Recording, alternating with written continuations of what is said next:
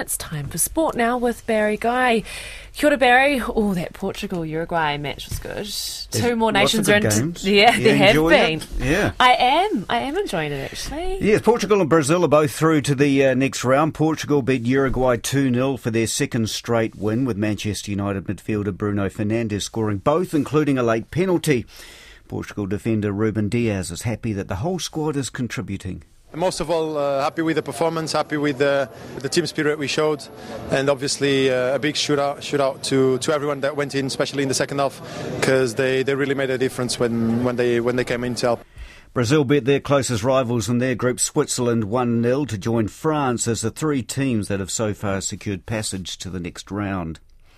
Black Caps bowler Matt Henry says it's important for the side to continue to keep their standards high in the last game against India.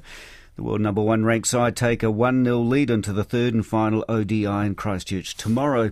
Henry, who took none for 48 in the win at Eden Park, says a series win will keep them on track. Yeah, I think it's important for us to just keep evolving our one-day brand, and I think playing against India is always a strong side and a side that we look forward to playing one-day cricket against. So with the World Cup coming up, it's great to play more cricket. Meanwhile, Ruturaj Gaikwad has become the first cricketer to hit 7 sixes in 1 over in a limited overs match. The Indian batter broke the record in a domestic knockout match, with one of the sixes coming off a no ball. The 43 runs conceded also equalled the record for most runs off an over, set by Northern District's batters Joe Carter and Brett Hampton in 2018. Koina ngā pūrongo, ha kina kina.